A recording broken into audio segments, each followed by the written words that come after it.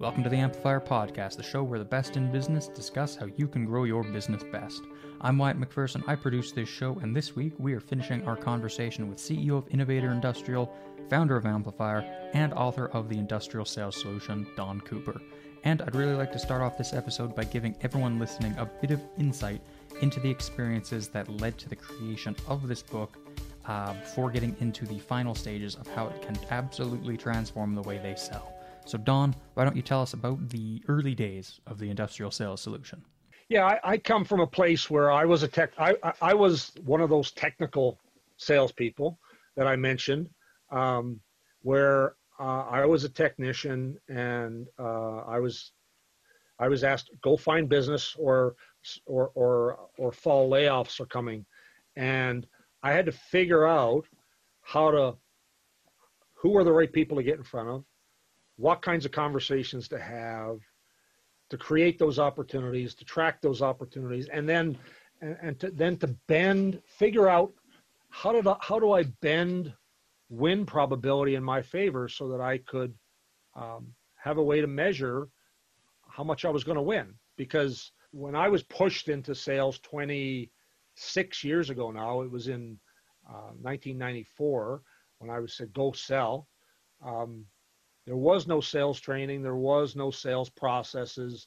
You know, I went and I bought every book and every audio program I could to try to figure out what is this whole thing of selling. And through that, I didn't realize it was a process in those early days. It felt a little bit awkward. It felt a little bit gimmicky. It felt a little bit, I think 25 years ago, industrial selling was the same as it is today, but it shouldn't be. It was very much felt like, used car sales. It felt a little bit manipulative, or, you had to have a game face on. But what I've discovered is that, selling is a step-by-step process where you can have authentic conversations, understand who the players are, the stakeholders with your clients, and they are all very different, understand what they care about, and use how you and your business are different to position yourself to win way more business than anybody else in your space, whatever space that is. So is that supposed game face really necessary for salespeople then? I mean, if they have the proper tools and all the knowledge needed, then they should just be able to sell without being a different person. They're naturally one person, and then they've got to sort of pivot and be something else. And everyone can spot that lack of authenticity. I think you just need to be genuine. You need to be you. But you need to be you with a process and a plan on how you're going to help uncover how you can help clients. I mean, ultimately, the name selling is not manipulative. Selling is, if it's done right, you are discovering what clients want, then you're doing a little bit deeper to uncover what they likely need that they might not even recognize, coming up with the best plan that is going to create the best value for them, and then delivering on that, and doing it in a way that where it's collaboration.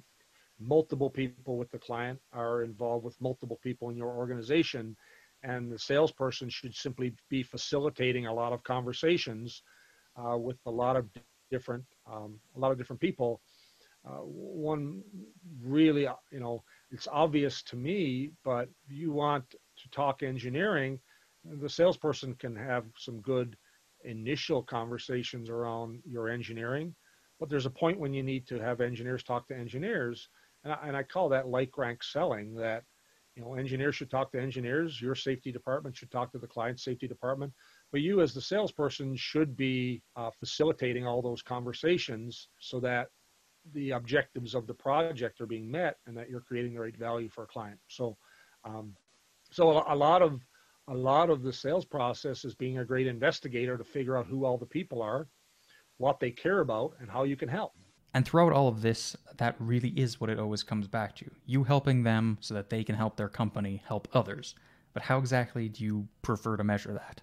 There's a dozen measurements of selling that every organization needs to do, from understanding what are the types of conversations, the right types of channels, the amount of opportunity creation.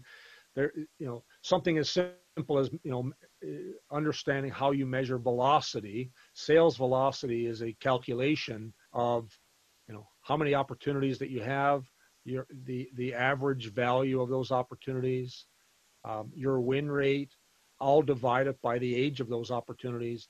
And that velocity calculation is predictive of how much revenue a given organization or a given sales team or an individual salesperson is likely to do in a given month, a given quarter, depending on how you calculate.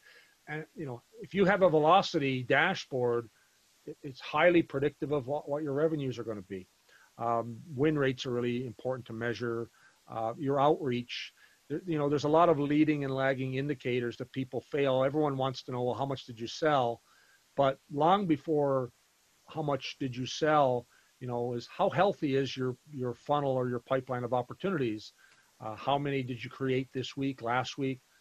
I figured out one simple measurement in our industrial business, that we measured a range of data across 5,000 pieces of business. And the one simple metric that was telling of our likelihood of achieving our revenue objectives was how many customer facing meetings did we have each week.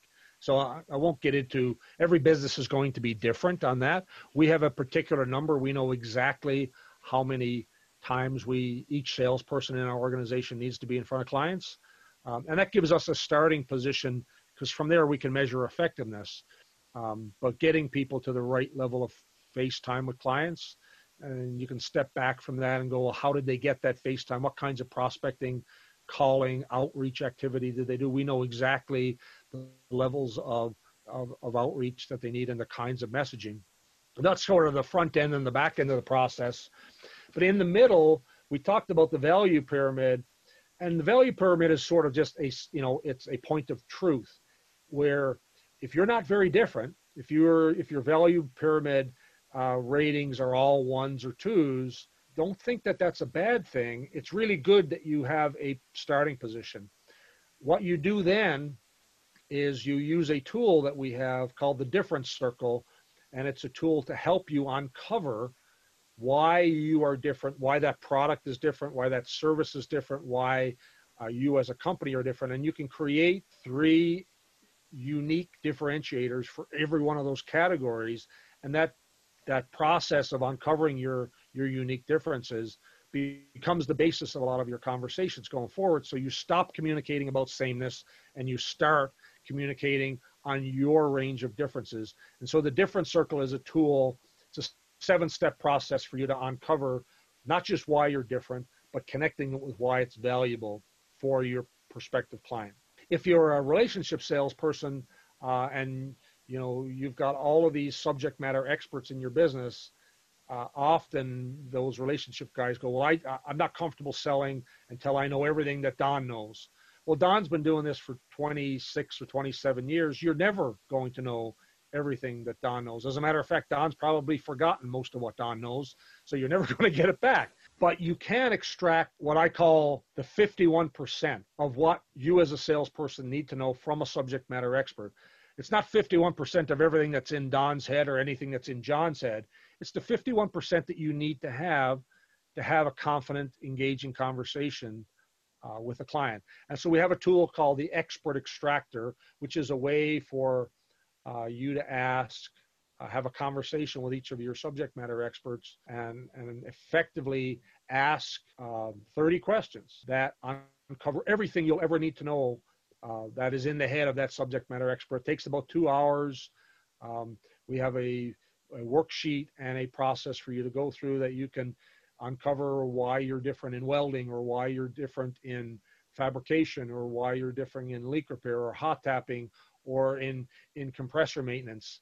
And we can help a relationship salesperson quickly uncover that technical expertise that they need from a conversational standpoint. And it doesn't have to be for the salesperson. It can be the company that uses the Expert Extractor to create this body of assets that can instantly plug in new salespeople. And because what you're trying to do is get them ramped up to speed as fast as possible. Once you've kind of figured that out, then we have step-by-step processes for how do you build what I call single target market lists of people who are likely to be highly likely prospects for you in your business in a particular segment. So you can target, if you are a welding contractor or you are a compressor contractor, you may have a particular product or service group. We can help you with the list builder develop those specific single target market lists. Who are the 50 or 200 or 500 out of the 10,000 potential people that you could be talking to about that particular group, that service or product or group of products, so that you're increasing your probability of finding the right people. So many salespeople will take, every single person that works in a facility, and there could be 2,000 or 3,000, and they're dialing for dollars. They're looking for anyone who will talk to them, when in reality, hidden in your business today, you know who 20 or 30 or 40 of those people are through a variety of tools that will teach you how to use, that you can uncover that. And then using some other tools, you can expand that 20 or 30 people into the 50 people who are at that refinery or at that power plant, who are the people your salespeople should actually be talking to, as opposed to calling everyone and getting a whole lot of, not my department, I don't take care of that, I'm not interested, in all of those reflex response and objections that you get. And once you kind of develop those lists, now we can teach people how to develop the right messaging and to have a cadence of how you outreach to customers. So it's an interesting statistic that I think salespeople might be embarrassed to hear. Sales managers might find it insightful, and owners will go, oh, really? For a new customer, when you're reaching out to someone because you want to have a sales conversation, on average, it takes 8 to 12 attempts in reaching out to them for them to just make first contact, for them to finally answer the phone or to reply to your message. It takes 8 to 12 contacts. Most salespeople give up after 2.5 to 2.8 attempts. So somewhere between the second and third contacting attempt, they stop. And that's why they have such poor results with getting in front of new customers. It's because they think, well, I called the guy, I sent him an email, and I left him a voicemail. I guess I'll wait for him to call you back. The reality is he's not going to call you back. He's busy. He has a plant to run. He has his own projects to run, and he isn't thinking about you yet. So we have a process where we teach people to use multiple channels, and over the course of a month, stagger the way that you communicate with the lists that you've built to bend win probability in your favor and get a much higher connection rate and a much higher meeting rate with your prospects. Once you have a meeting, we teach people how to conduct that meeting, so that you actually have a plan to go into that meeting and uncover how you can help. What is that customer really trying to accomplish? What are the struggles they have? And so the difference is, the best way I can describe what I've seen from a lot of salespeople that I've coached and worked with, is most salespeople get a meeting with a client and they go in and they have verbal diarrhea. They puke all over the client's table with, here's the 40 things I do. And when they leave the meeting, I'll say to them, well, what did you learn about the client? Well, I told them this and I told them that and I told them this. I said, well, no, I didn't ask them what you said. I asked what you learned. And often they won't have learned much, because they went in with an agenda to tell a whole bunch of information. And you kind of got to flip that script. And 80% of your conversation with your client needs to be planned, and it needs to be asking them questions so that you can search for a fit with how you might be able to help them, as opposed to trying to force a fit and forcing your own agenda on them. If you just go in with a very curious mindset and a plan, generally 8 to 12 questions that you want to ask that are really going to help you narrow in on how you want to try to uncover a fit for you and your client. And then really only 20% of your conversation should be you giving some information. We teach two specific methods in our process. One is a focused meeting plan. That is, as I said, developing questions around what you're going to ask, what information you're trying to get, to understand, and then ultimately what information you're going to give, and always asking for a next action. And then we have another version of that we call the risk conversation, where we help your sales team uncover what's really going on with your client from the client's perspective. Once you've found opportunities, the eighth sort of part of our book in chapter 8, we talk about what I call the SOS sales plan. The SOS sales plan stands for strengths, obstacles, strategy. And in that is really the framework for how you manage that opportunity to ensure that you win. Figuring out who all the stakeholders are, what they care about, the kinds of conversations you have with each of those stakeholders, and then identifying, one of the things that so many salespeople struggle with is objections. Hey, I've got a bunch of things in my way here. Objections are the fuel that every opportunity that's won is won through figuring out how to uncover and address objections. So the SOS sales plan is a structure. It's a sales management tool for managing an opportunity so that you win as many as possible and understand when you can. So all of those become the entire industrial sales solution, from the value pyramid through the difference circle, the expert extractor, the list builder, the prospecting plan and the prospecting cadence, two types of meeting plans that are really focused on having the right kinds of conversations with clients, and then managing those opportunities. And then finally, developing a scorecard on how you measure your sales team and your sales predictability, so that in the end, your sales system is predictable and scalable, so you can look at it at any time and see, hey, I need to improve sales. I can look at what we need to do to improve sales. And it isn't more training. It's often, we're not getting in front of enough clients, or we're not doing enough outreach, or we're not having enough effective meetings with clients. And our dashboards allow us to uncover, is it frequency or effectiveness at outreach, at customer facing time, or at managing an opportunity that you need to get better at.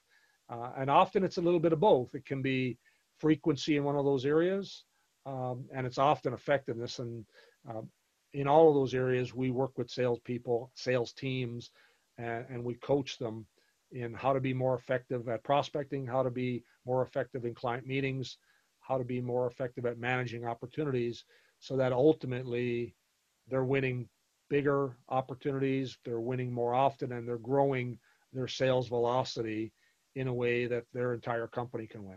So this process and these solutions very much come from plenty of your own experience. It was developed over a long period of time.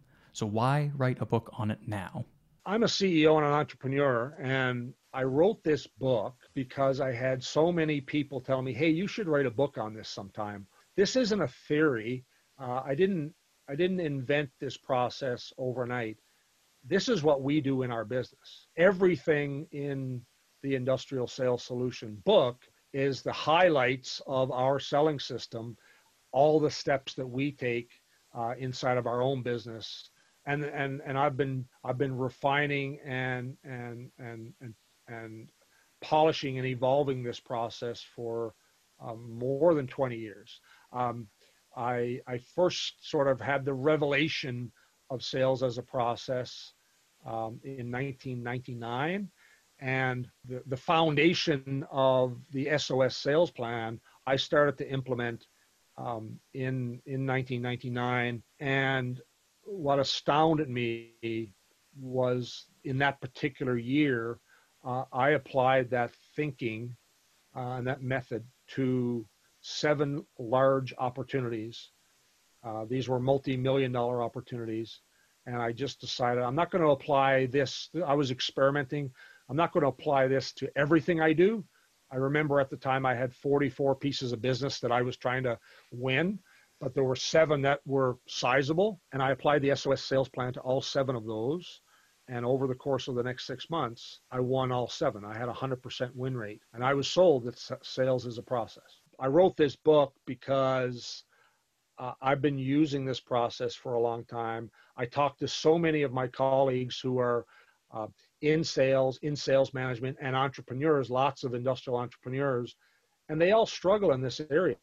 They all struggle with industrial selling, and it is not a mystery. It is not unpredictable, but it's not for the faint of heart either.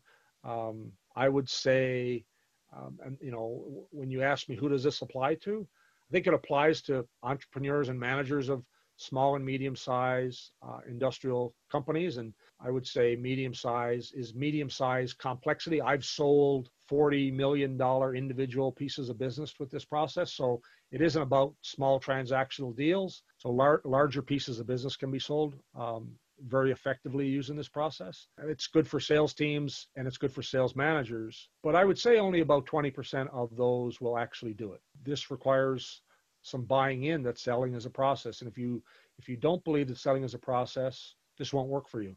If you buy into that selling is a process like anything else in business, then this is a process that you can apply to your business, have it up and running in 90 days or so, and really start to see results quickly. I did a lot of work to develop our process, and the biggest test for me was taking a technical person. In this case, it was a piping coordinator who worked for us, and I felt that he had a personality. He had a kind of a relationship style personality, but had never sold, but he was a technical guy. And over the course of 6 months, I taught him step by step these processes. And within 6 months, he was selling at plan. And within 18 months, he was our top performer, and he had never sold before. And now he is one of the converted. Whenever I talk with him today, he is following our prospecting cadence. He's following our list building process. He's following our SOS sales plan. He religiously refers back to his dashboards to understand how he is doing and understanding what he needs to adjust to make his sales engine purr better. And he's able to self-manage and self-predict because he's just plugged into the system. As another friend of mine said to me, this shit works. And there you have it. Thank you so much, everybody, for listening to this episode of the Amplifier Podcast. If you'd like to download your own free copy of Don's book, The Industrial Sales Solution, then you can do so anytime by going to amplifierx.com and heading over to the book section, or you can go to theindustrialsalessolution.com. For any additional info on this podcast specifically, or anything else that we do here at Amplifier, you just need to go over to amplifierx.com or click on any of the links in the show notes. Don't forget to rate this podcast. It really does help us a lot, and make sure you subscribe so you never miss an episode. We look forward to seeing you next time on the Amplifier Podcast.